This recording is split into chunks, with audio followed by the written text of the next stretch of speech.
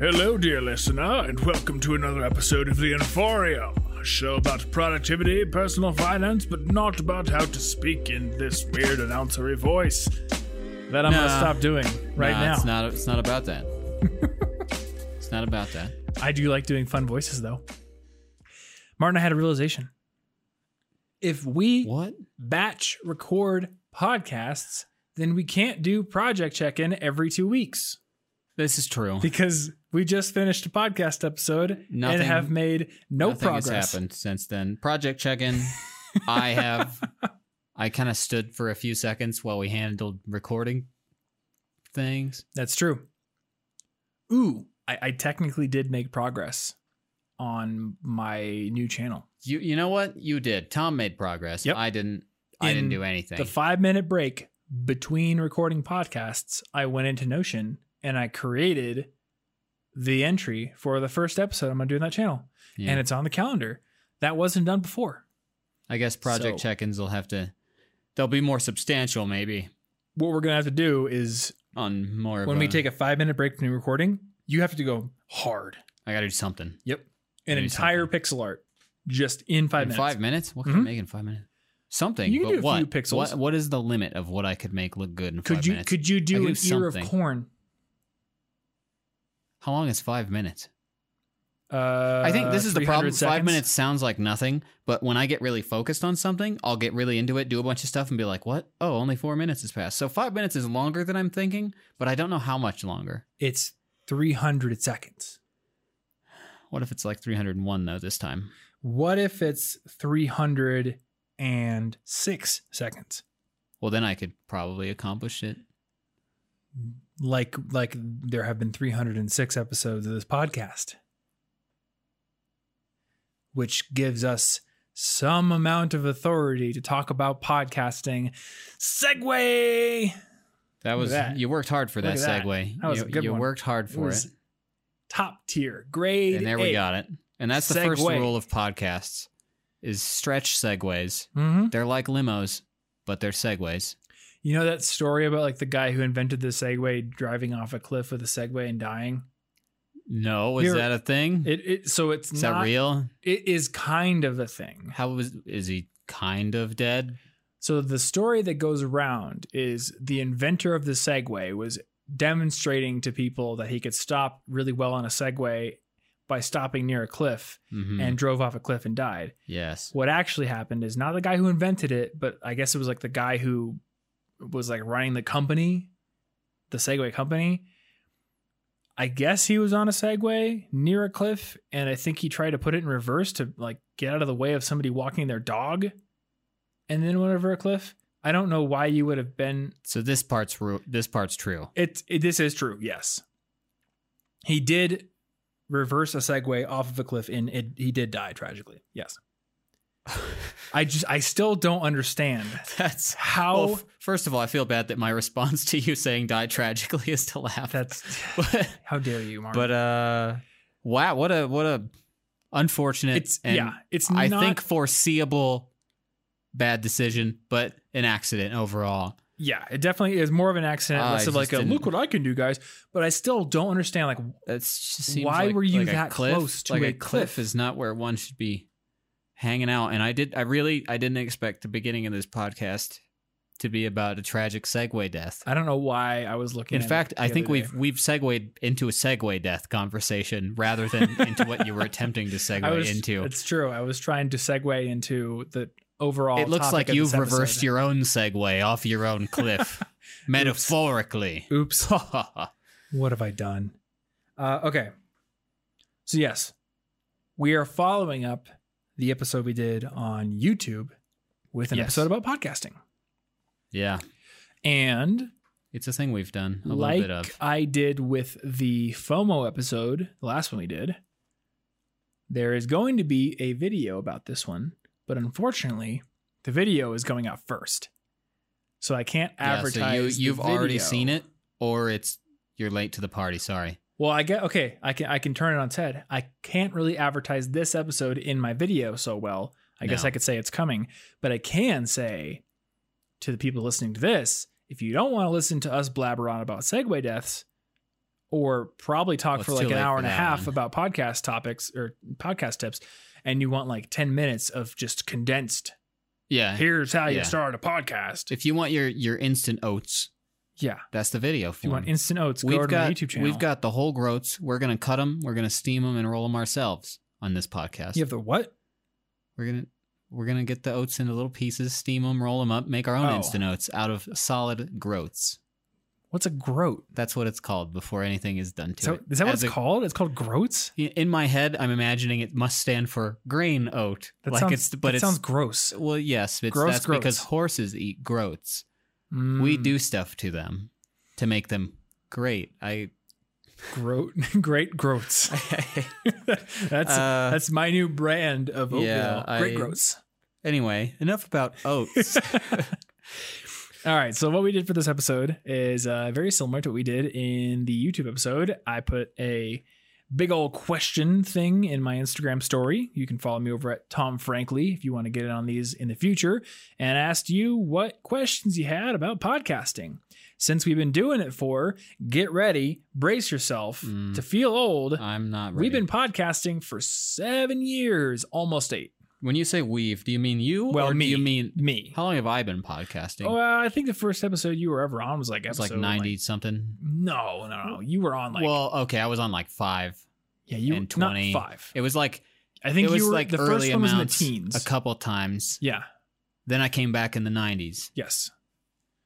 Like trip pants. I knew something was coming. I didn't know what. We're off to a roll. I think trip pants came out in the 90s. I don't think they came back. Yeah. I think there was people in the 60s wearing like goth chain pants. We're off to a solid question answering start here on this episode. We've been podcasting I've been podcasting for 7 years. You've been podcasting for probably at least 5.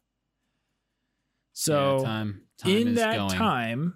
Oh, and I used to also co-host a podcast called Listen Money Matters. Oh, I completely forgot you did that. That's true. So you've got double. I've got double the podcast. And then I've been on probably like 50 other podcast episodes. I've been on one other podcast episode. Oh, yeah. You were on a language podcast, weren't you? Yep.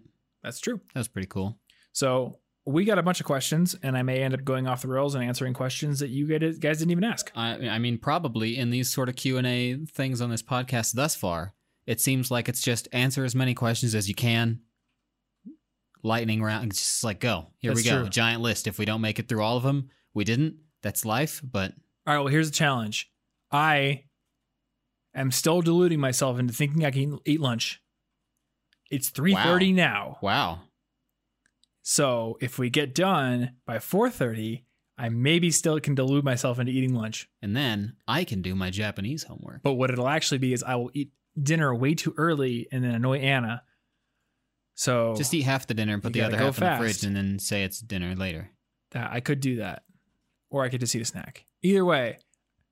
Or if we get done by 4:30, I can justify going and getting a coffee because it won't be past 5. That's a good point. So let's crack on. Let's get into these questions. All right. Number 1, is it too late to start a podcast? You got to start with the complex questions. Yeah. The answer is yes. Give up. Don't go home. Don't do it. I have thoughts on this. Hopefully. Podcasting has many different benefits. So it all depends on what benefit you are seeking and where you currently are right now. So my ability to speak to a camera, my ability to speak on a stage, both of these have been ridiculously amplified by doing a podcast. I was always able to speak on stage, like public speaking. I almost minored in it, but I was always really nervous, and I was really nervous to do YouTube videos. And podcasting was a way to basically strip back everything that was keeping me from practicing, except for the act of speaking to an audience. And when I first started my podcast, the first episode was a monologue. It was not an interview. It was not a two dudes talking kind of podcast like we have. It was me just essentially addressing the listener. And you can go back and you can listen to that and compare it to either now, or I think the last monologue episode I did was my 10 favorite podcasts when you broke your finger and you were in the hospital. Oh, yeah. Yep. Yeah. I just saw that on my YouTube sidebar the other day. But also you could consider... Those were fun days. That was fun, I guess, in quotes. Right in the finger. Or you could look at my YouTube channel, because those are all basically monologues, and compare the way I speak now versus the way I spoke back then. It's a lot more polished. Yeah. So podcasting was weekly public speaking practice, essentially. And I also gained a lot of technical experience. I learned how to edit audio in a DAW, digital audio workstation. I learned about some of the technical processes therein, EQ, compression, all those things. There was a lot of professional growth there. So regardless of the listenership, the success, the ability to get sponsors, whatever, there's a lot I gained there. Yeah, like it's useful way before it could make money. Mm-hmm. I would actually say that I've gained some skills from this interpersonally as well. Because one, given that this kind of podcast is us talking, one, we get the guaranteed opportunity for good conversation every once in a while. Mm-hmm. So we can't fall out of talking and be weird or something. But also, I just think I'm much better at meeting new people, at small talk, at making an interesting conversation for them when I'm meeting somebody. Yeah. Things like that. It's way easier now. Along with the confidence to do stuff in front of camera. But I just think that's true. I'm used to having to think a little bit more interestingly about what somebody is saying, mm-hmm. and listening and being able to respond well, which helps in like everything else. It's interesting being in my position, because when you're with somebody on a regular basis, you don't really get to see the contrast between, where they started and where they end up, because you're there the whole time. And yeah, I really don't go back and listen to our old episodes very often. But if I did, or when I think back to it a little bit more purposefully, I remember that when you started, you were a lot more timid. I was super nervous at first. I was also super nervous when we switched to video. Like the nervousness came right back anew. Now, the funny thing was the switch to video was your idea. Yeah, it's okay because I like feeling nervous and it makes me feel alive. Mm-hmm. But we had some conversation at one point that led us, and I guess it was your suggestion, to doing a live stream on Twitch, which we had very few and we have people not done listening. We have not done many live things. I don't even remember why. We used to, for some reason, live stream the podcast to a private Twitch stream. There was a reason we did. I think it was the only way we knew how to record the podcast without having the 30-minute time limit. Because all my cameras I had were DSLRs, and they had that 30-minute limit. That sounds like it. And we didn't have anybody to help. It's interesting. Like hit record again. So I stupidly bought this broadcast camera, it was literally a camera body from Blackmagic. It had no buttons on it, and you had to get a lens, and then it just had like cords coming out of it that you plugged in to anything that you wanted to control. And I got some sort of capture card and streamed it to Twitch privately. I think what we told ourselves at the time was we're practicing, and at some point we're going to go live and actually make it public, and it'll be like the WAN show. Oh yeah. And then we realized, if we do that, then we're on a schedule forever. And I can never like take a vacation or go on a business trip on a Friday because we have to record every Friday. So we ditched the idea of live streaming podcasts. I do not like infinite constraints. They're or indefinite, I suppose. But it's funny, like that is a really, really roundabout way to what we're doing now, which is just filming with video cameras that don't have a record limit. But that was the original problem.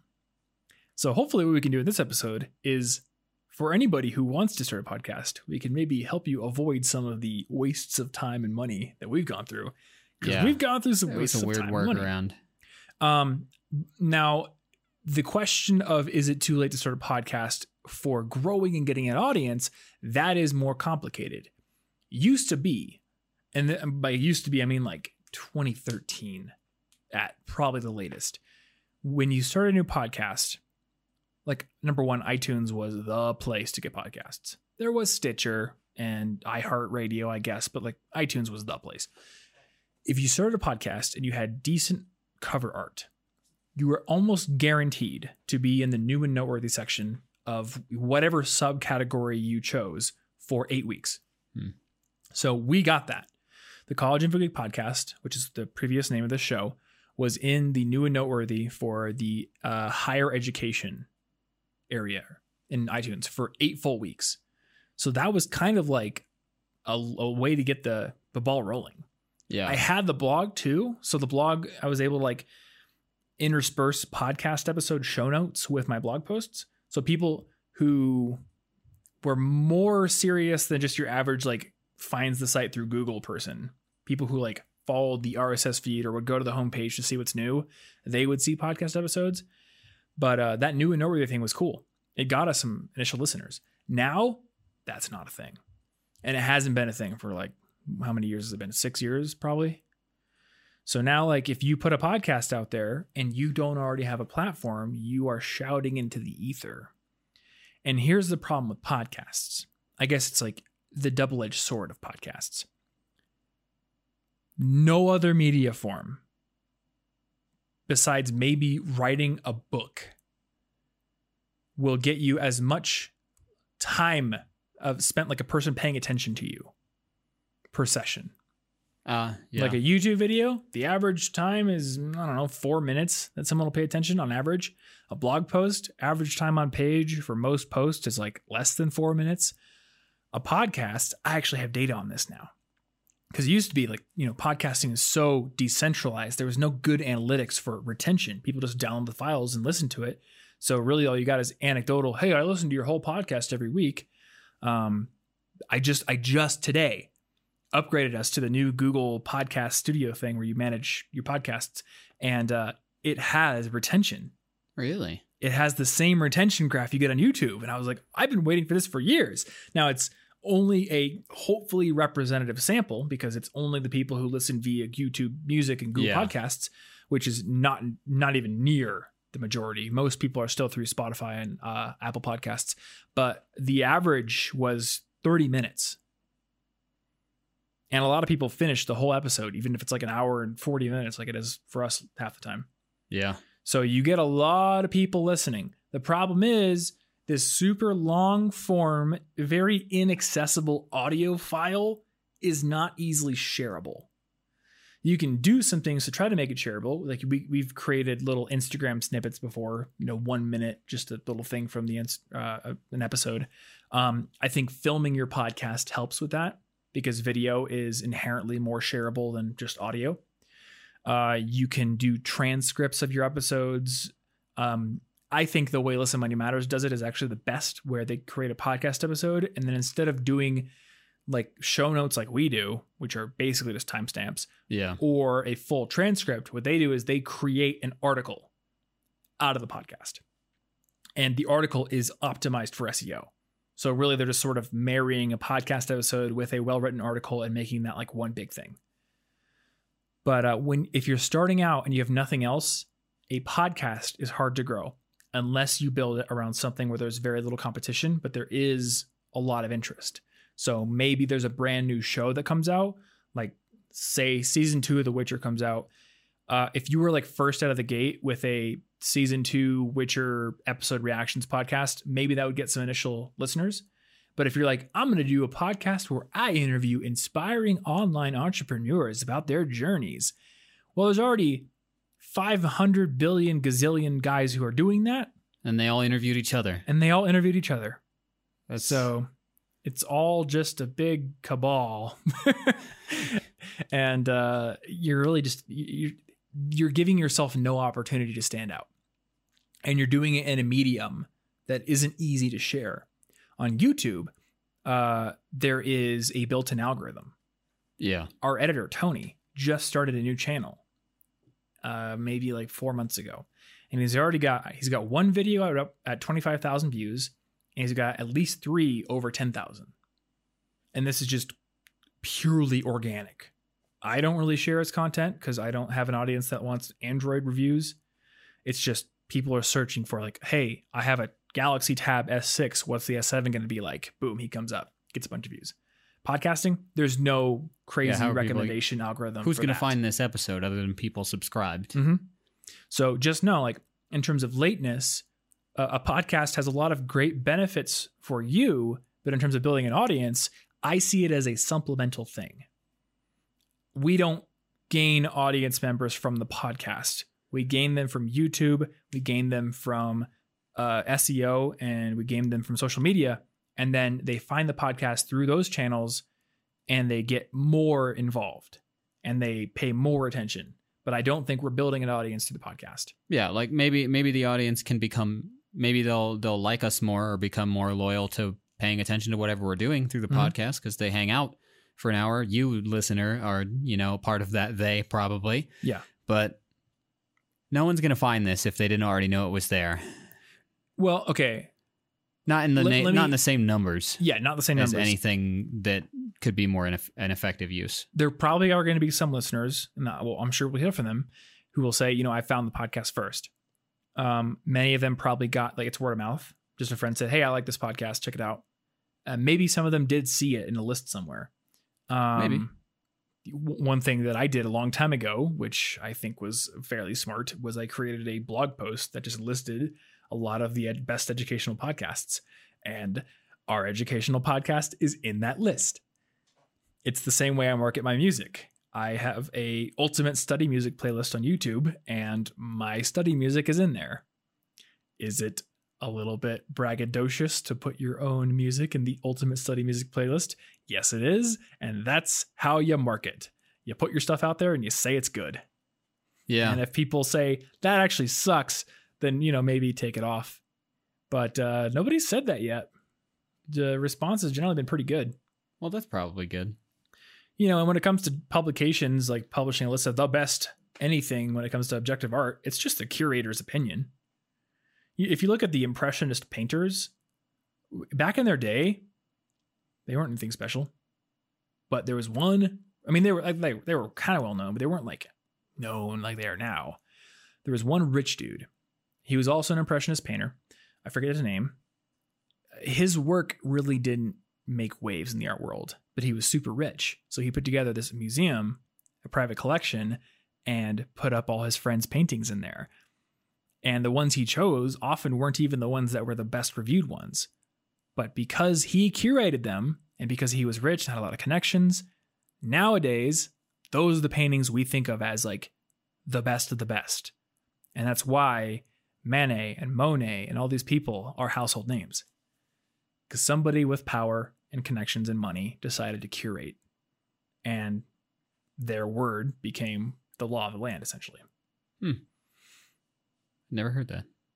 That's cool. Yeah, there's a book called Hitmakers.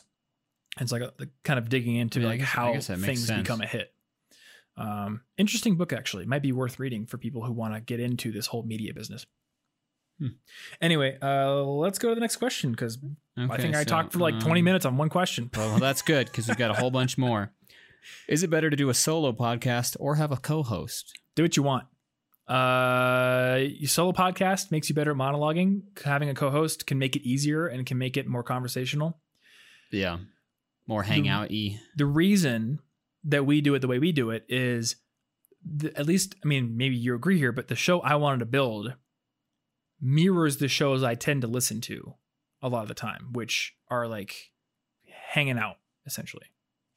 Yeah. Well, at least the shows I used to listen to, because like Listen Money Matters, I was a fan before I became the co-host, and I liked it because I liked the banter between Andrew and Matt. I like the banter on other shows too. So I'm like, I want to build that.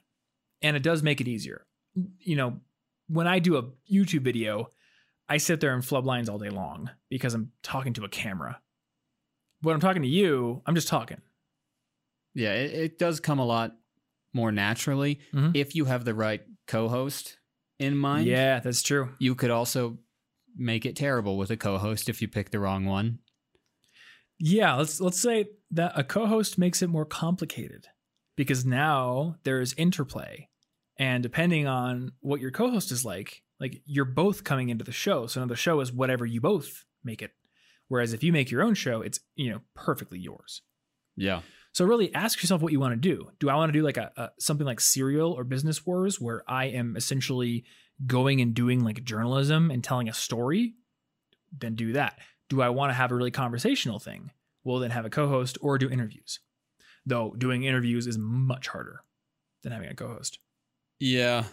I learned, because I don't do them anymore. I don't like doing them. But I did interviews for the majority of my episodes from the beginning of the podcast until probably episode like 110. Most of those are interviews.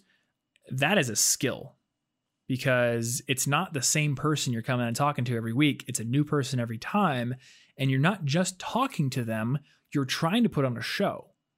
Some guests are great and they understand it, or they're just really entertaining and you can just sort of let them go. Some guests, it's like pulling teeth. They'll stutter a lot, have a lot of vocal pauses, or you'll ask them a question and they'll just say, yes.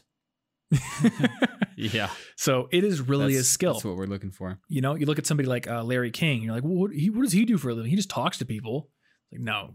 He puts on a show. He's an entertainer, and he creates entertainment out of conversations with people who may not be practiced at being entertaining in conversation. That's a skill. Well, if I jump one question ahead, we've got, how do you start a good initial conversation with your interviewee? Ooh, that's a good question. How do you start it right in the beginning to make sure that it's a good show?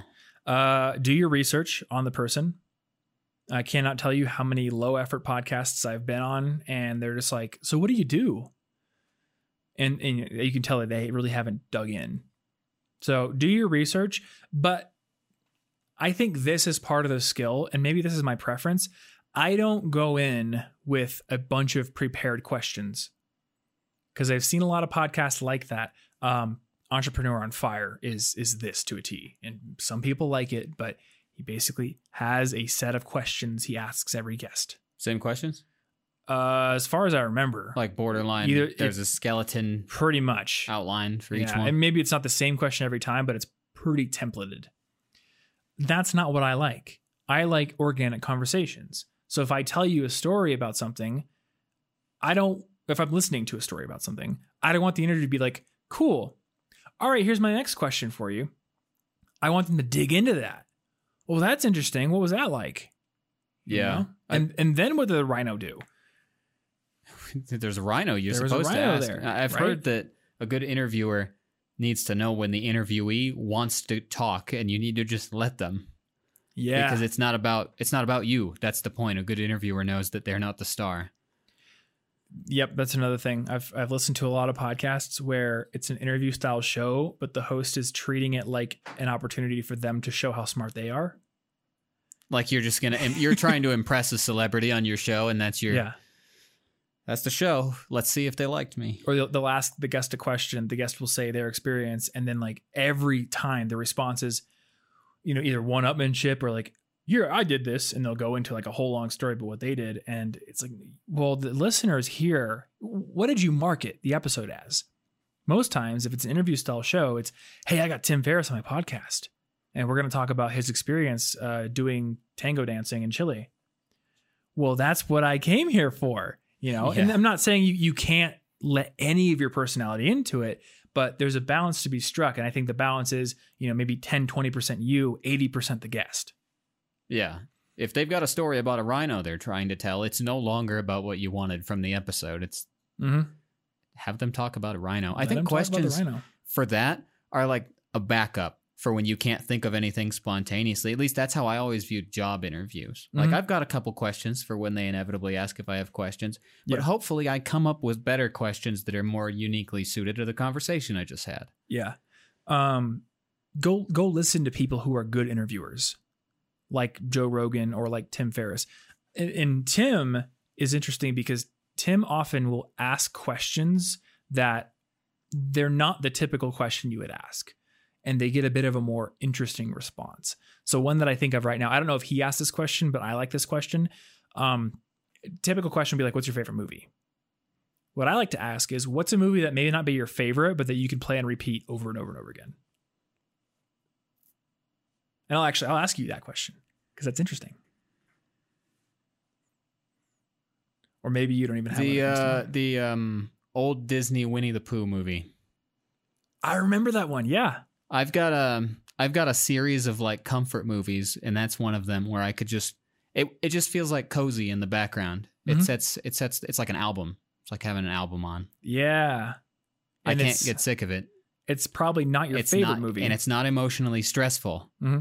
You know, if there's a movie like a comic book movie, any of the Marvel stuff or the Dark Knight or something, there are parts of those movies that will stress me out. So I can't play them on repeat over and over. I don't like feeling stress. Yep.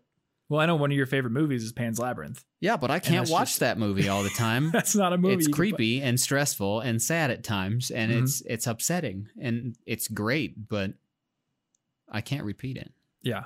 That's an interesting question. I didn't even know my own answer at first. Yeah, but that's the good word for it. Winnie the Pooh it's comfortable. Yeah, I just like also Emperor's New Groove. I would agree with that one. Never stop. Yeah, that one you could put it on Top Gun from the top. Yeah, that's a good question because it like I had to think about it. Mm-hmm. And if you get somebody you're interviewing thinking about it, it might also loosen them up a little bit if it's something, especially something fun like that. Yeah. It wasn't like, what's your secret to being super ultra crazy good at stuff? And then I got to be stressed out hoping I give the right advice. Mm-hmm. There are no stakes for me saying what movies I might repeat. Yeah. Or like, what's a job that you would love to do that you wouldn't go to college for? Or if you weren't doing this, like, what would you want to do? Because like one that comes to mind for me is I would be like a bicycle delivery person. Oh, that'd be cool. Just running around delivering stuff. Fair. That'd be fun. You know? That's fair.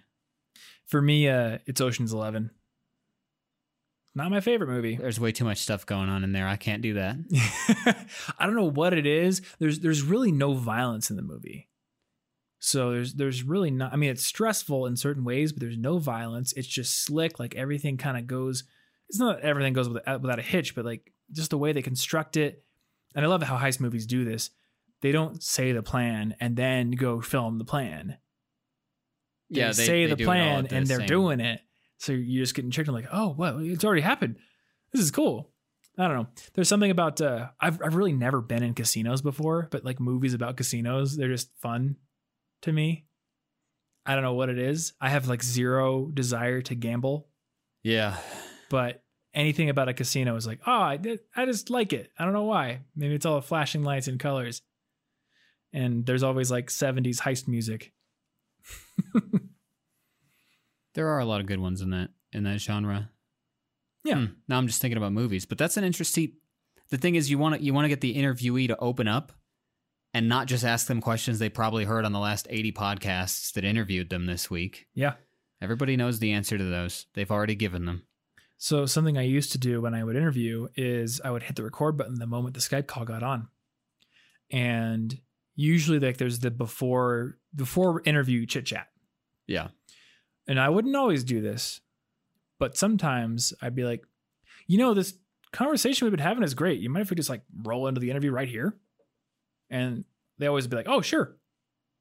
And sometimes it's not great. So I'll cut that out and then I'll be like, let's get into the interview. Hey, how's it going? Howard Stern. I never interviewed Howard Stern. Gary Vaynerchuk. Dude, interviewing Gary V on my 7th episode of the podcast, that was wild. Yeah. He was doing something where he was pressure. like, I'm going to be on a podcast every day for an entire year to market jab, jab, jab, right hook. And hey, I guess it worked because I'm talking about it right now.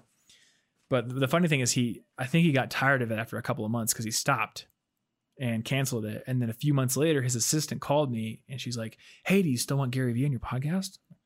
Yes. She's like, great. He's going to call you probably like from the back of a cab on his way to a meeting or something. And I'm like, okay. I don't know how to record phone calls. So I had to teach myself how to record a phone call.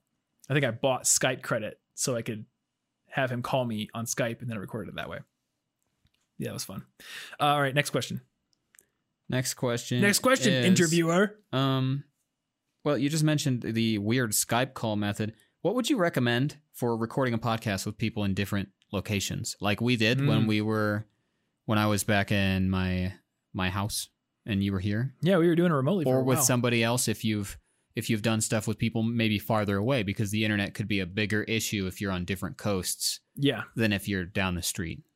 So there are a few tools that exist for this now. Used to be more of a pain, but now there are sites like Zencastr which I think is like Zen and then Caster, but they took the last E out of there. Yeah, it's just TR like at the end. Zencastr. And Squadcast is another one I haven't used, but I know it's a competitor. We used Zencastr. It works pretty well.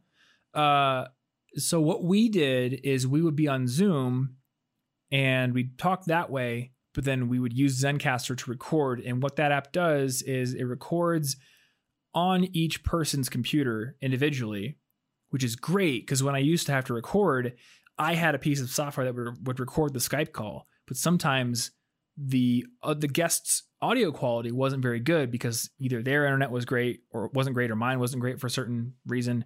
So like their audio quality would be crap and Skype would compress it. Zencastr records like locally, basically. But then when you hit that you're done, it lets the host download the file for each person. So you get a file for you and a file for your guest, and however many guests you have, they're all the exact same length, and then you can throw them into your editing program. Yeah, and when you hit record, like it started recording for both of our tracks. Like I just watched it start whenever you hit the button. Yeah, I send you an invite link, you get in there, you name yourself some weird thing like Frog Dad or something. I did treat it like Jackbox Games and come up with a new name every time. This is true. But yeah, when I hit record, it's recording. You can see the waveforms. It's great. It's gotten so much easier now. If you want to do video, I don't think Zencastr records video for each side. So what we did is we each had a camera because I believe in quality. And then you would send me like an 8 gigabyte file over the internet, over like Google Drive. Takes a little bit. It does take a little bit. That does work. If you wanted to pay for a better tool, Frame.io is faster for that purpose. But Zoom does have recording. I just don't know how good Zoom's audio recording is. We haven't tried that, but I know that you can record a Zoom call with video. And I've also heard of people, I'm not sure how because I'm kind of new to the program, but doing podcasts through Discord recordings as well. Oh, yeah? Yeah. So there's all kinds of stuff. I don't know much about it, but there are a lot of options. Mm-hmm. And yeah, I know like Disguised Toast uses Discord conversations for his Among Us games that he records. So yeah, there's probably a bunch of ways, but the one I'm going to recommend right now is Zencastr. Yeah. And then since I'm using this as research for my podcasting video, go watch that because I'm going to have a more solid set of recommendations. Yeah. If you don't know which one to pick, there will probably be a direct, like clear answer there. The thing you're going to run into if you're trying to film is most DSLR cameras, mirrorless cameras are going to have that 30-minute, record limit. So you either need to be like, all right, we're going to hit the button again, or, you want to find a camera that doesn't have that. Phones don't. Put your phone on I definitely just airplane mode though. with my phone before. You got to do it on airplane mode. If you get a call, it'll stop the recording, ruin your day. Or you get a video camera. So we're using Canon cinema cameras at this point, but for the longest time, our old set, we used, what are they, like Canon Vixia G100 or 1000s or something like that. I don't remember the exact. Too many numbers. They're about $1,000 a piece. So kind of an investment if you're just starting, but we had been podcasting for years and we wanted to get into video. And I looked at the H3 podcast and they were using C200s, 3 of them. And a C200 is $6,500. So I'm like, I don't want to spend $20,000 on 3 cameras to record the podcast. So I went out and spent $3,000 instead. And those Vixias are pretty good. They're not cinema grade cameras. They're not even going to get as good a quality as the DSLR, but they're decent. Just over time, I've invested in gear. Now we have 2 cinema cameras. And it's funny because we will eventually have 3. I'm going to buy the C70 when it comes out. Obviously. Well, so the C70 is going to have the 4K 120, and it's going to have a body that will actually fit in a gimbal. So got to get that. Be careful with starting a podcast if you're the type of person who wants to buy new toys. Yeah, I have bad gear acquisition. Same applies to videography and photography. Oh, it's worse for videography. If you're just doing videos, all of this stuff becomes very expensive. Mm-hmm. Here's my stake in the mud, though. If you want to grow a podcast, number one, you got to focus on interesting content above all. But When we're talking about technical things, we're talking about ways to market yourself, do it on video. And maybe start with audio if you're afraid to be on video. But if you're like, how do I market this thing? How do I grow it? I really want to grow it. I'm willing to do whatever. Do it on video, because that gives you the opportunity to build a YouTube channel around it. Our YouTube channel for the podcast doesn't get nearly as many views on an average episode that the audio feed does. It's like 20,000 to 25,000 on the audio feed, maybe 4,000 if we're lucky on the YouTube feed. But our most viewed podcast on YouTube has more views than anything on the audio feed. So it just got weirdly discovered through YouTube for some reason. That episode I did on how to start a coffee shop, where I interviewed a coffee shop owner, I think on YouTube it has like 120,000 views. And I'm pretty sure we don't have a single episode in the audio feed that's been downloaded 100,000 times.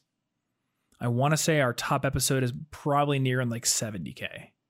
And I think it's a deep work one with Cal Newport. Yeah, so if you put in the extra effort to get a video one, then that previous question about whether it's too late to start a podcast, it may be a little more friendly to you. You can find more of an audience if you have topics that people are going to search for. Now, I have to eat my words a little bit. I just realized something. That one on YouTube is not on video. It's actually it's the spinning, we have a little graphic thing going on in the background. It's the spinning record graphic. Like you don't even have to film it necessarily, but having it available. Yeah, and so there are like podcast hosts like Simplecast. I'm not sure if they've launched this yet, but they've been touting this feature where it's a tool where you can identify a snippet of your podcast. It's like 15 seconds, 30 seconds, and it will share it on social media with like a play button. So there are things coming out where it's like, it's getting a bit easier to share little bite-sized pieces of content that could grow your audience. But if you do it on video, especially if you're on camera, you can create little Instagram snippets, Twitter snippets, whatever, and it's easier to share. Yeah. People look at human faces. That's just what we do. So. All right. Load. Next thing would be. Next clay pigeon. That's mean to pigeons. They're clay pigeons. They don't have feelings. They have clay feelings. That's not nice. Oh, it reminds me of that one Batman animated series episode. The one with the little girl that Robin meets, and they're like friends, and then you realize she's like running from her dad, and then you realize that they're both just aspects of Clayface. It's like an aspect of Clayface that escaped. Spoilers for this episode that I did not see. From the 90s. Yeah. Do you recommend scripting the podcast or just setting a general structure and freestyling? General structure, unless you are doing like a narrative journalism kind of podcast, like Serial. I'm pretty sure Serial was scripted. One of my favorite podcasts right now is called Business Wars, and Business Wars is very, very obviously scripted. The only podcast I listen to is scripted, actually. Which one? The Anthropocene Reviewed. That's scripted? Like word for word? Yeah, I think he actually sits down and writes it. And then there's going to be a book, actually. Oh, okay. Of a bunch of them. Yeah. So I guess like the thing to consider here is podcasting is really just like sharing audio files on the internet. So what is the thing you're trying to create? Are you trying to create a conversation with another person? Don't script that. You shouldn't. That would be so... we should do one episode where we just... Hi, Martin. Welcome to the Inforium. Cards. Today we are going to talk about... See how that goes? The value of scripting. No one will ever listen to another episode. Yeah. I mean, I script YouTube videos sometimes, and what I found is I have to do like a horrible, frustrating take of the video that I hate, and then I'll come back the next day and it's like sunk in, like, practicing my lines as an actor. But with a podcast, that's long, Yeah. So I would only script if you're trying to do something narrative, like you're reading fiction or you're doing some sort of narrative journalism or something like that. Otherwise, if you're trying to do something more conversational, I would either work off an outline, work off a list of questions, or have a conversation. Yeah, it's the same thing I did for speeches in speech class. If I outlined or prepared it too much, I would freeze up or perform it robotically. Mm-hmm. It would all fall apart if I did one thing in the wrong order. Yeah. And then I'd be like, I don't actually know what do I do now? But if the less I prepared, as long as I had enough of a skeleton to get me back into it, Yeah. It was better that way. I will give a tip when it comes to outlines. Your audience will never know what you didn't say. And by that, I mean, if you skip something in your outline, as long as it was not essential to the through line, they're never going to know you didn't say it. Yeah. So if it's not that important, just I've given speeches. I went to a school in, I think it was like, what's that really pretty town in Iowa up in like the northeast part? I can't think of the name. Iowaville. Yeah, we'll call it that one. Iowaville. No, it's the one that has the really famous brewery, and people who live there are going to punch me for this, not knowing the name of their town. I'm bad at knowing I'm brain farting names. On it. And yes, I'm from Iowa. I'm just still bad at this. Yeah, I was given a talk there that I was paid to do, and I had my outline. I practiced it, and I was doing the talk, and I realized during my speech that I had forgotten to say a line or like a segment that I had planned, and now it was too late. And I realized, well, they don't know I planned it. There's not like a bunch of check boxes on the screen. Check. Maybe if I had a slide that I went to and I forgot to say the thing, then they're going to know. But if there's no slide, they just don't know. Yeah, and if you make a point to be like, well, actually, I forgot this part of my speech, so remember when I was talking about this? We're going to go back there for a second. Everyone's going to hate you. You're going to make it all weird. Everyone's going to hate you for being human and making a mistake and being open about that. Nope, they want perfect, flawless, bombastic performance. Yeah, definitely bombastic. It's got to be bombastic. We got to have circus music, like Batman Forever, circus part, like that. Tommy Lee Jones. You're really on Batman today. And I brought up The Dark Knight earlier. So I guess this episode is secretly about Batman references. What I'm saying is if you want to do a good podcast, you have to be Batman. Okay, well, if you are Batman, this might help. But do I need clout before I start reaching out to other creators? This is a good question. Batman can do it, but what about the other person? You don't need clout to start reaching out to people in general. But you do need to realize that a podcast is a time investment. And for many people, there is a bit of transactional, I guess like a transactional aspect to it, where the expectation is if I go on your podcast, it's kind of like promotion for something. Yeah. I got my first taste of this when I first started my podcast. My first guest was Leo Wiedreich, who was the co-founder of Buffer. And he just said yes, straight up. But he had guest posted on CIG before. So it's actually kind of funny. Like Buffer is this huge company now. And my friend Colleen works there. Yeah. And they have like over 100 employees. I knew the guys who started Buffer when they were just starting. Like they were two guys in college and their marketing strategy was just like guest posts on as many blogs as possible. And mine was one of them. But the second one, a guy named Dan Schawbel had a personal branding book and blog. And he was kind of like well known in the personal branding space. So I reached out to him and I'm like, hey, I got this podcast. I would love to do an interview with you about personal branding. And he responded pretty quickly. And he was like, yes, as long as I can promote my new book coming out this date. Like had to cross that T immediately, make sure. Can I promote my new thing coming out? That content had to be part of the focus. And the funny thing is like, I don't know how many listeners I had back then. But I know like as time went on, I refined my pitch and I would, if it was a, big person who I know was busy and had a big platform or they were, had a lot of people reaching out, I would say, hey, I've got this podcast. We get 10,000 downloads per episode. It's all students who are, focused on being more productive and they're trying to be successful. A lot of ambitious students. And usually that would get people pretty interested.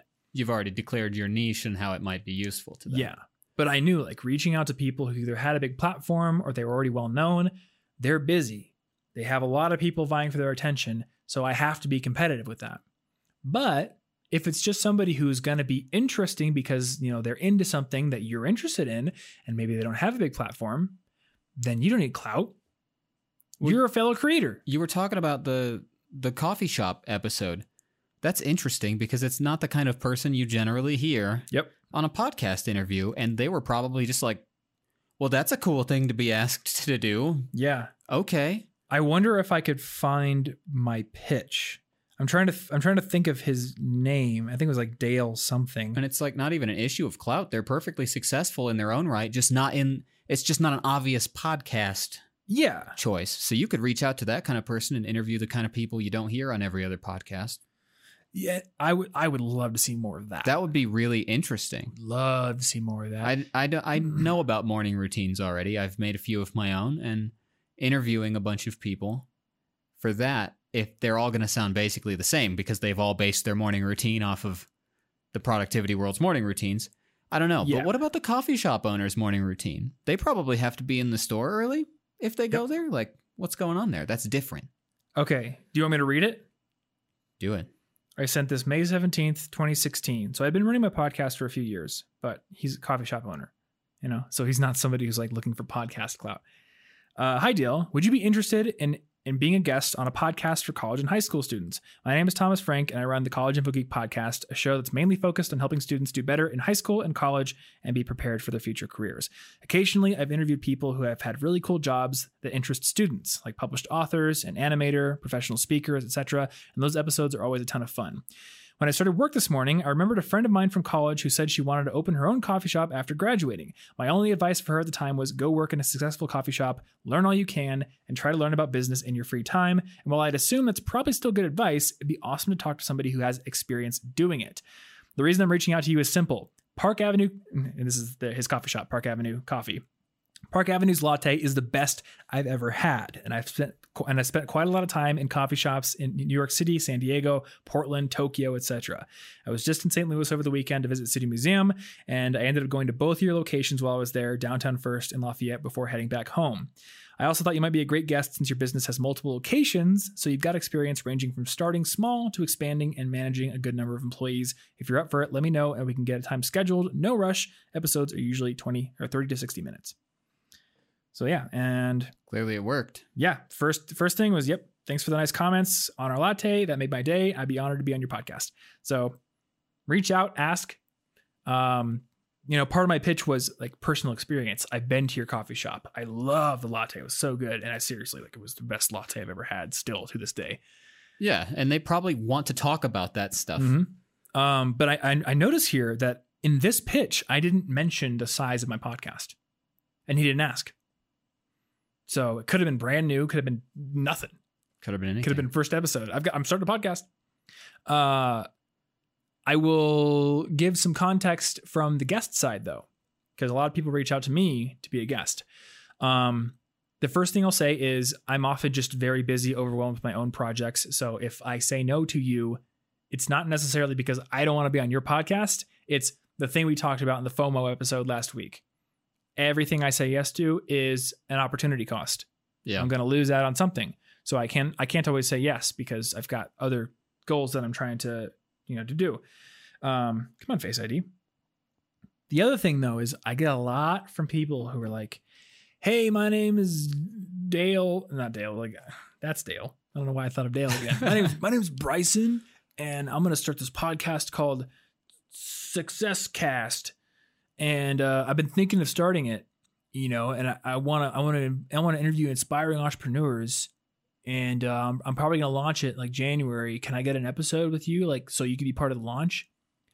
And I've gotten a ton of these, and I've done a few of them, and then either they never publish it, or they'll publish it and then like they stop the podcast after like 5 episodes. They haven't even proven that they're gonna like keep it going the distance. Yeah. So sometimes because I have to care about opportunity cost, if Joe Rogan comes calling, like I got to say yes to that.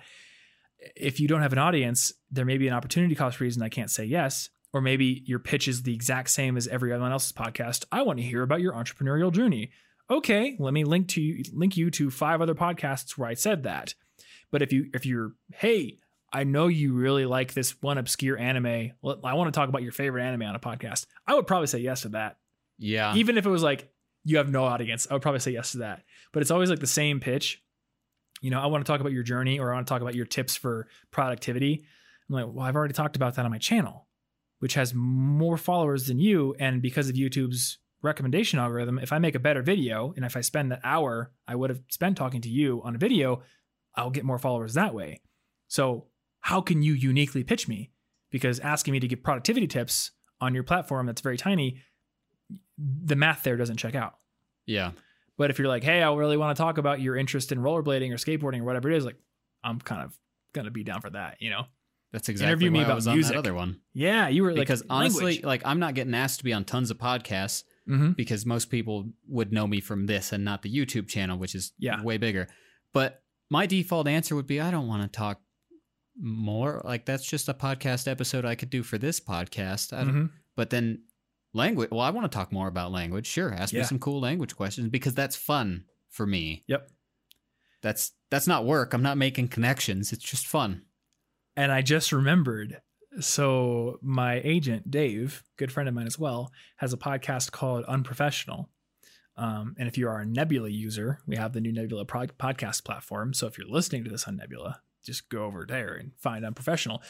Dave is not a well-known podcaster. He's verified on Twitter, doesn't have that many followers. Like in the podcasting world, Dave isn't like, hot shit. Weird Al Yankovic was on his podcast recently. And here's the reason. Unprofessional is specifically a podcast where you cannot talk about your work.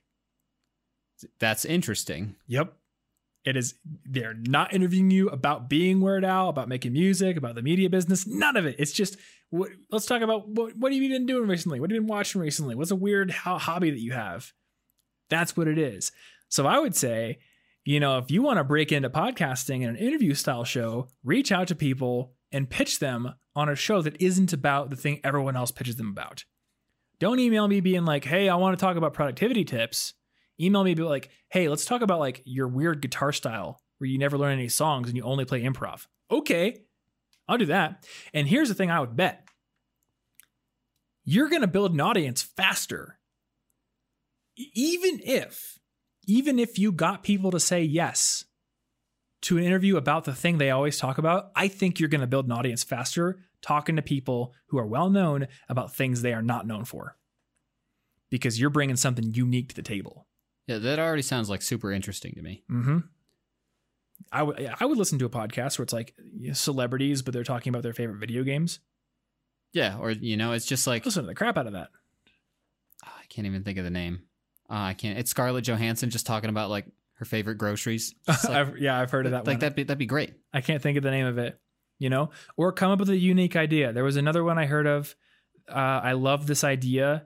It was two guys who watched Grown Ups 2 once a week, every week, and then had a podcast about it. It's the same movie every time, and they just slowly go insane. I think the podcast is called like The Worst Idea Ever or something like that. I can't remember the name, but it's great. Yeah, it's weird. So you want to hear it because eventually you could probably build a small, maybe you could get a few people on a productivity neutral sort of productivity thing. But once they get more into it, they need to be freshly into productivity. Yeah. Otherwise they will already have heard everything you have to say. Yeah. I mean, like 30 times, and podcasts are long format. In a video, that's the thing. You can get the same tip in a different format and get something a little fresh from that 10 minutes and be like, well, that's a perspective. But I don't have like 12 hours today to give to hearing roughly the same thing. Yeah. Yeah. It's just not there. If you want to get into the productivity world in a podcast, well, you're competing with our show, which is only kind of about productivity. You're competing with Productivityist. You're competing with Nat Chat. You're competing with David Allen's podcast. You're competing with Agent Efficiency. You're competing with all the business podcasts that talk about productivity half the time. Like, how do you stand out there? Well, maybe you interview all the productivity people about their favorite hair gel. I don't know. That's boring, but I like the video game idea. Yeah. Okay, well, one of the questions actually in here is, how do you choose what it's about? So how do you make sure that that's going to work for you and that you're going to be able to keep it interesting? Because you could try to do a podcast like that, ask people about unprofessional stuff, but then maybe you just don't have any interesting questions to ask. So now it's just not about their work. Yeah. And it's still nothing. How do you get that synergy to where you can talk about this for hours and hours and hours with different people without burning out yourself? I mean, the big thing is I would say just try it. Try out ideas. And the beauty of the College Info Geek podcast was we've kind of done everything. We've done interviews, we've done monologues, we've done Q&A sessions. Did a few video game playing episodes. We've done in-depth philosophical discussion episodes. We've done book review episodes. We have the glue that holds all this together in that it's like for a certain group of people. And now the glue that holds it together, I think, is it's you and I. Yeah. You know, and there is a group of people who are bound by a certain mindset, but it's no longer, oh, we're in college. We're going through that experience together. It's, you know, you and I have a certain set of interests and ambitions and people who I guess can tolerate us. For whatever reason. Tolerate all my weird Batman references, but also, you know, have similar ambitions and mindsets. That's the glue. You got to figure out what the glue is. And I think you just got to try stuff. You know, I can't tell you that you are or aren't going to like interviewing people about their favorite video games.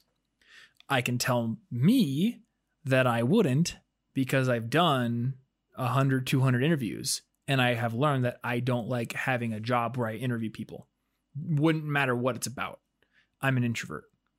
So for me, so you just like dread the upcoming interview every time and you just like, I gotta, you know, and there were definitely certain people where they made the interview so fun that it was great. Like Dale, talking to Dale was great.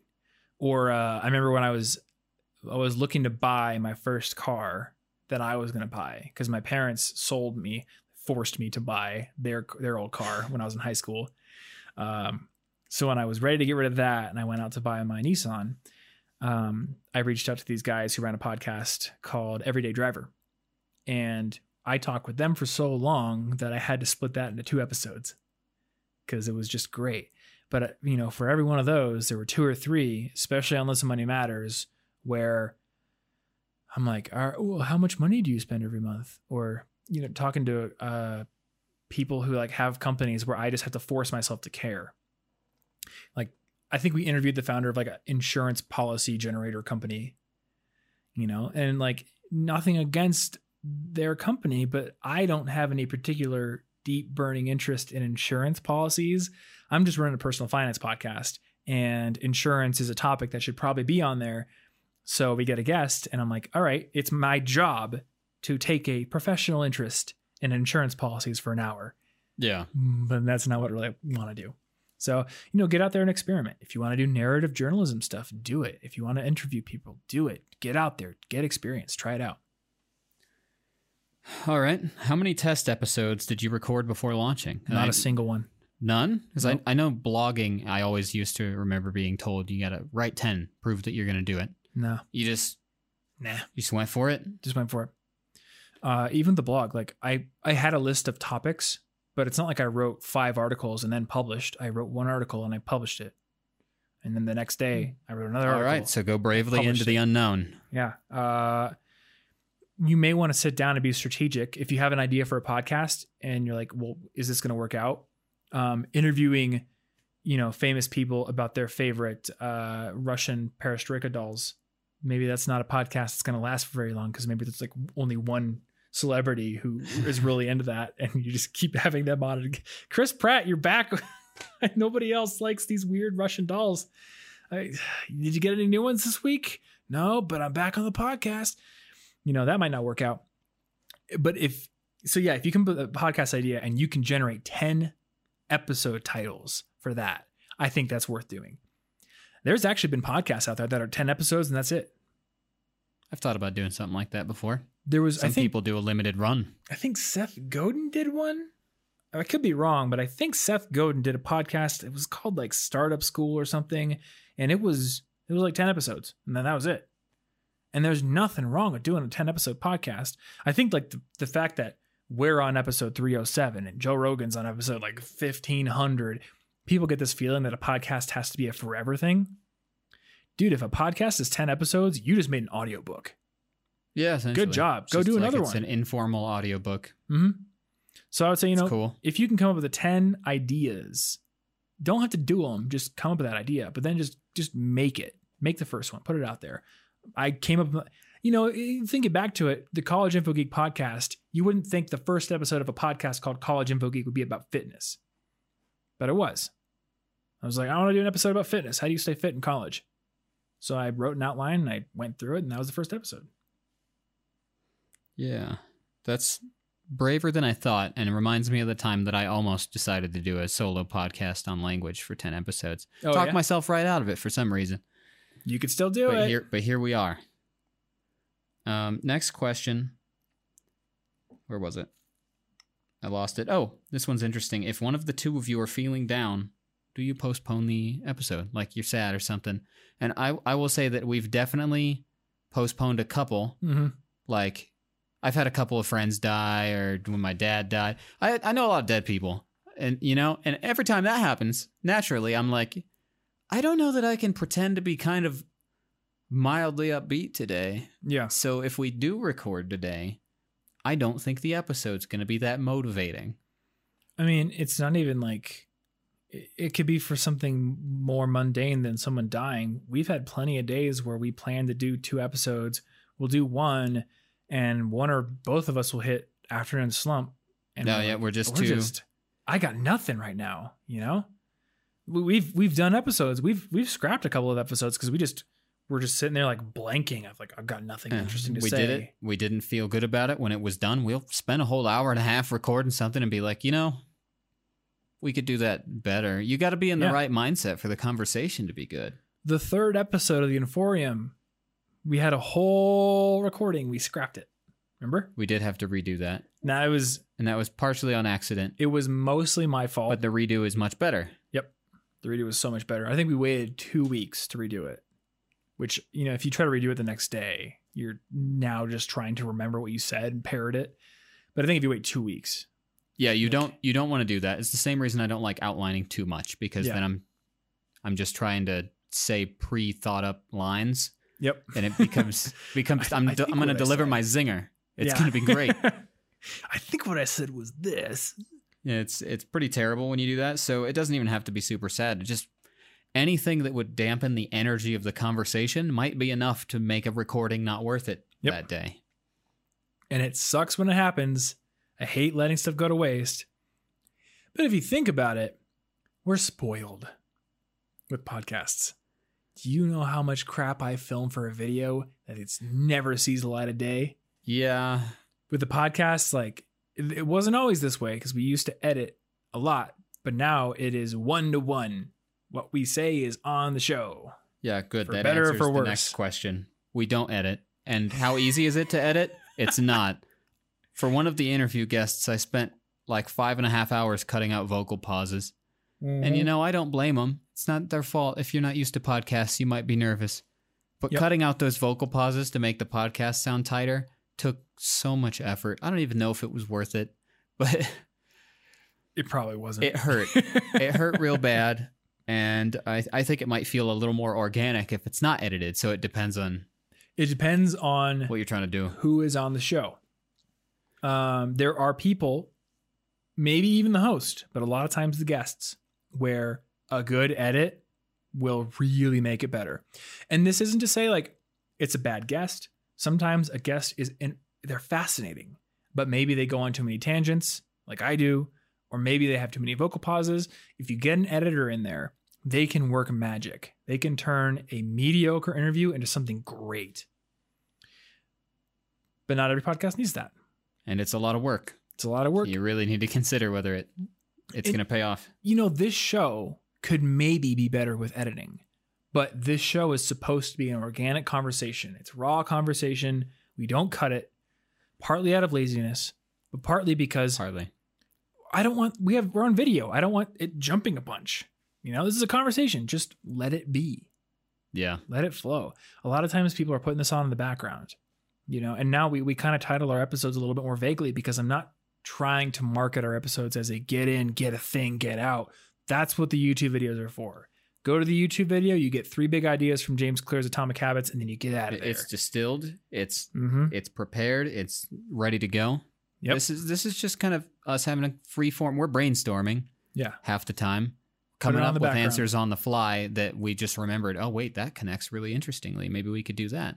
Mm-hmm. We research and stuff, but it's just not the same. A podcast is casual here. Yeah. When I think about the listener for this podcast, I don't think of somebody at a desk with a notebook open, like taking notes for the podcast. I think of somebody like on a bike ride or they're commuting to work and, we're there hopefully giving something useful, but also just making your day a little bit more enjoyable. Yeah. That's the point. I hope that it's kind of like how I read productivity books and anything that's nonfiction, in that if the episode has like one line that makes you go, well, that's an interesting thought, then that's what I would want out of a podcast. I'd be like, that was a successful hour. Yeah. Because that was a unique thought that made me think of other things. Like, you're just looking for a fresh start, fresh angle for something. Now, on the other hand, if you are doing something like Serial or Business Wars, not only are you editing the delivery, but you're doing sound design, which can be fun, but that's a whole skill. Yeah. So again, it boils down to what kind of show you're doing. But the other thing is the skill of creating a great show can come in many forms. It can come in a great editor going in there and taking something raw that's not very listenable in its raw state and cutting it down to something awesome. But it also can come from somebody who has practiced at delivering a great presentation, essentially, on camera. I remember one of my friends was like, why do people like Gary Vaynerchuk? He doesn't edit his stuff.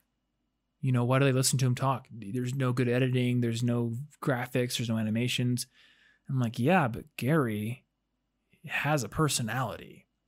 Like, his talent, which has been honed over the years, is being animated and saying stuff that a lot of people find really interesting the whole time.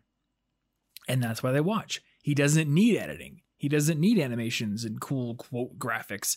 He's just Gary. So you could be that, or you could have an editor, or be your own editor, more likely.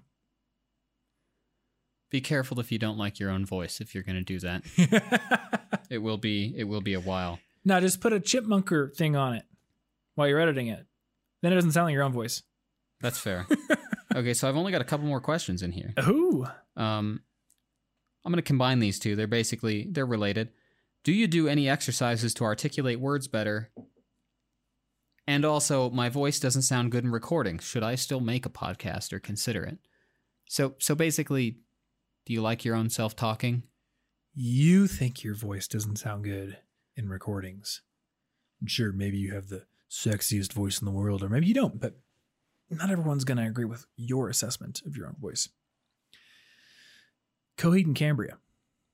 Think of them. When I first listened to Coheed and Cambria when I was like a teenager, I'm like, who would listen to this? This guy's voice is so high and weird. It's one of those classic voices for that genre. Dude, I love Claudio's voice now. It's like, it's an acquired taste, but I love his voice now. Would I want to sing like him? No. But when I listen to it, I love it. So your voice, it's something that you have. And I think a lot of people don't like the sound of their own voice because maybe it's the negativity bias. Maybe it's like the survival instinct of putting yourself out there and not wanting to get rejected. We tend to think our own faces look weird in the mirror and our voices sound weird. And you look at yourself speaking on camera and you're like, oh, those mannerisms are weird. People are going to hate that. Nobody notices. If you have something interesting to say, they're going to listen to you. So don't worry about it. If you have a thin voice, you can boost the low end and EQ. If you have a baritone voice and it's a little bit too boomy, you can cut the EQ. There's a lot you can do. You can auto-tune your voice. T-Pain podcast. What would the podcast sound like if we just did that? You know what, Anna? Throw the auto-tune on this. I kind of want to know what it would sound like. We should do it. She just said no over there. You know what we should do? We should do a Nebula exclusive alternate version of this episode that's been auto-tuned. The problem is I don't own auto-tune. I only have Melodyne. This is very important. But yeah, don't worry about it. What was the other question? Well, it seems like one of the most basic ones. How do you get your podcast on all those apps? How do you get on Spotify and on iTunes and all the do? The podcast host takes care of it for you, basically. Even Spotify at this point? Yeah, I think so. Cool, because they were weird for a little bit. They were. Oh, dude, Spotify. They were a mystery box. It was like yelling into the void. Hey, Spotify! These people they want my podcast on Spotify. Can I get it on there? I think they bought Anchor. This is the big thing. And Anchor, I don't prefer Anchor. And they have some rough things, but they're probably the easiest way to podcast. Anchor is an app you can download, like Anchor, like a boat anchor. Yeah. It's an app you can download. You can talk into your phone. That can be an episode. You type the title of your podcast, you hit publish. They host it for free. You can also go on their desktop website and you can upload a polished MP3 file. They'll host it for free. They'll publish it to the major podcasting platforms. It'll be there. Used to be harder. You used to have to submit your feed to iTunes and you have to submit it to all these places. It's gotten so much easier now. The companies will do it for you. Yeah, just pick one you like. Yep. Yeah, super easy. Barely an inconvenience. I don't like Anchor's embedded player for websites.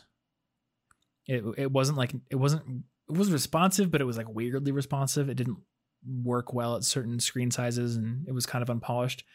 And there were a few other things like nitpicky things I have. Like there's a long description and then a short description in the metadata, and it would like pick only one of them to show. So it wouldn't show our show notes with links and everything. And that only like matters for us specifically because we have a website to embed stuff on, and you might not even care if you just want to have a podcast and a podcast only. In fact, some of them give you a little website, like your own page on their Anchor site does. to hold it. Yeah.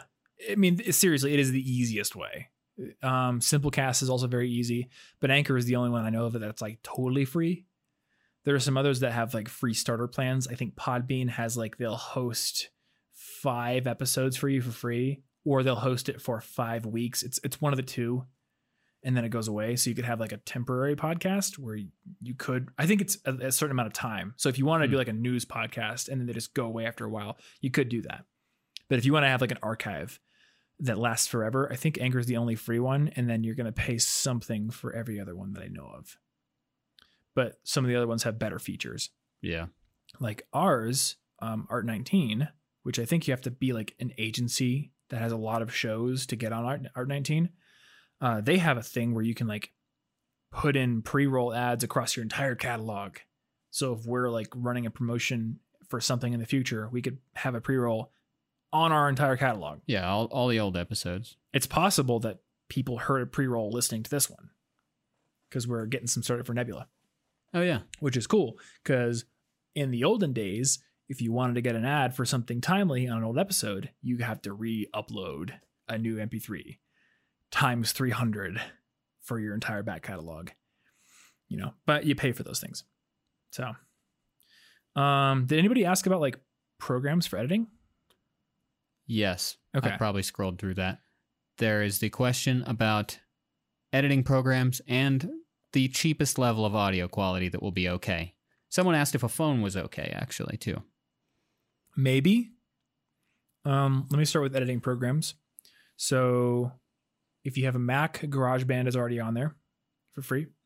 If you don't, then look at Audacity or Cakewalk. I haven't used Cakewalk, but if you ask about like the best free DAWs out there, everyone will say Cakewalk and then Waveform free. They're the two that are the best. Waveform is cool. I love the interface. It looks really cool, but it's kind of funky.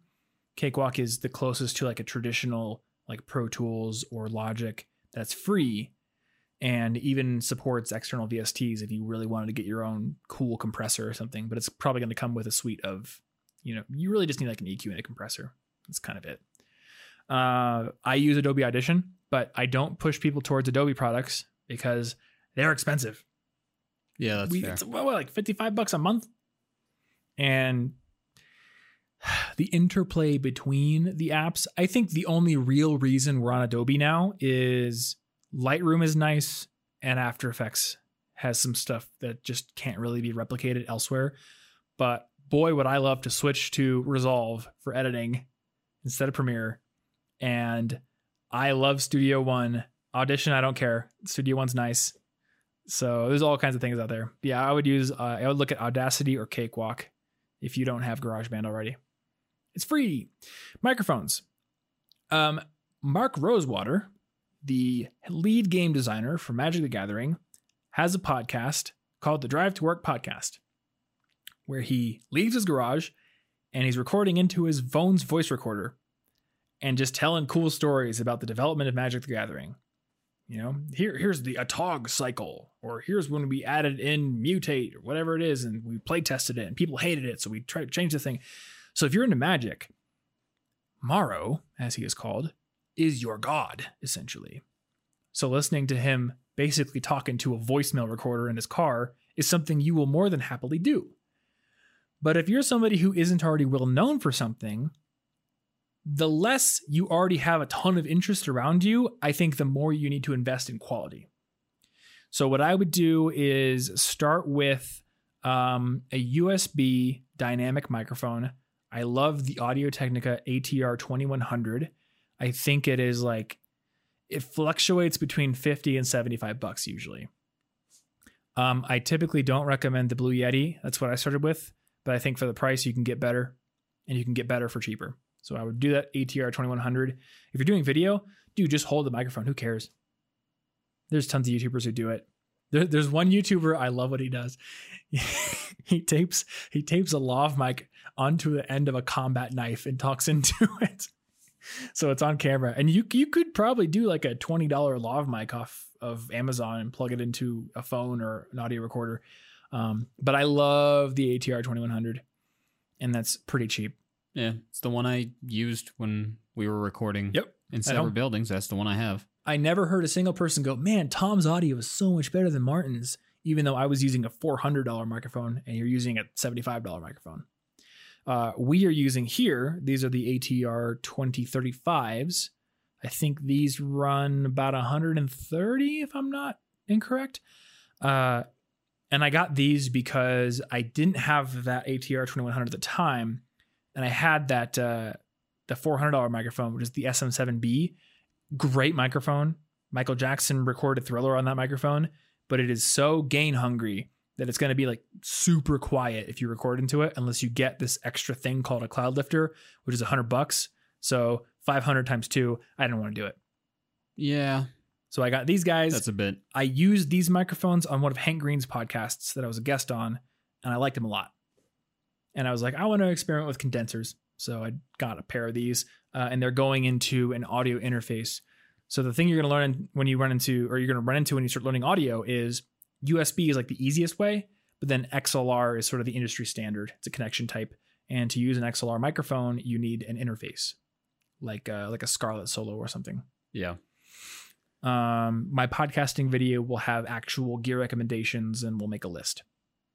So, okay. But yeah, you could get into podcasting for, well, really $0 if you used your phone, you used Anchor. If you got like a $20 lav mic, it would be better, and you could still use your phone. You know, if I was starting, I would grab that ATR 2100. I would use a free DAW, $75. Yeah. Okay, so the very, very last question that I've decided would be important to ask here. If somebody wants to make a podcast their job, what kind of audience size do they need to have before they might make a reasonable amount of money? Just so nobody gets...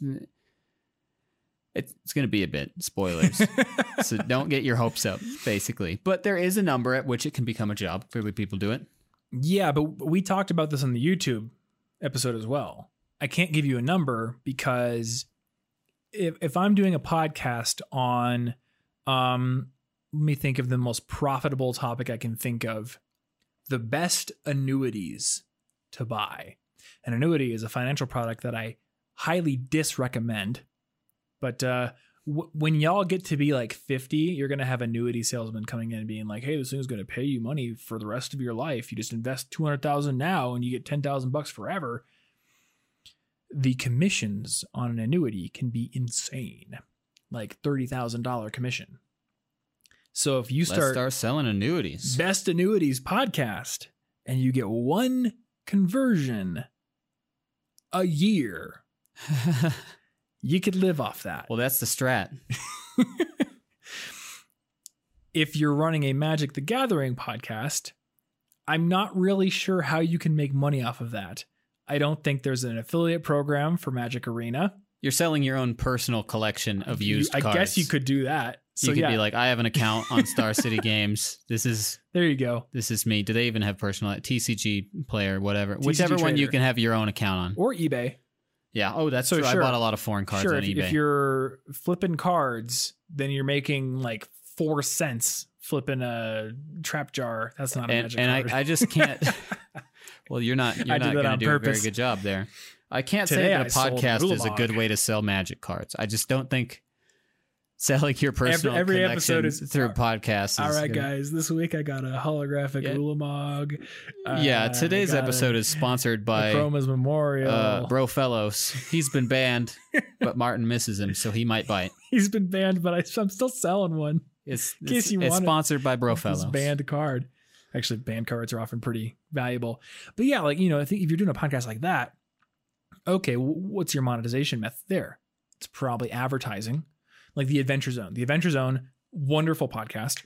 It is a Dungeons and Dragons campaign. Yeah. It's the guys who run My Brother and Me, and their dad. It's one of my favorite podcasts as well. But, they're not selling anything of their own. So they do advertisements for sponsors. And at that point, it's like, okay, you're doing a CPM, which is cost per meal, 1,000, cost per 1,000 views or listens, I guess. And, it really just boils down to what kind of audience do you have and what are they going to buy? So if I'm advertising annuities and I get one person, great. I don't need to have a ton of downloads.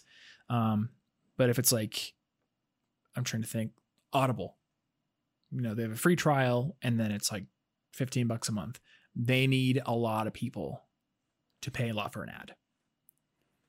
So it used to be the general wisdom would be that you needed to have 5,000 downloads an episode on average to get sponsors. And that may still hold. I haven't really looked up if there's any sort of new wisdom on this. But what I will say is, depending on the niche of your podcast, you could reach out to sponsors and like actively pitch them before you're that big. Like you did with I have a specific college audience that's motivated. To guests, yeah. Yeah. So like, I don't know if Matt ever did this, but if Matt Giovanisi did like a pool care podcast, he could reach out to like robotic pool cleaner companies and say, hey, it's only 3,000 downloads an episode, but it's like 3,000 pool owners.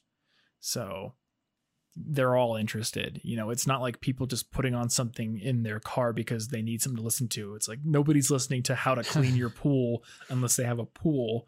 So it's a pretty engaged and probably affluent audience.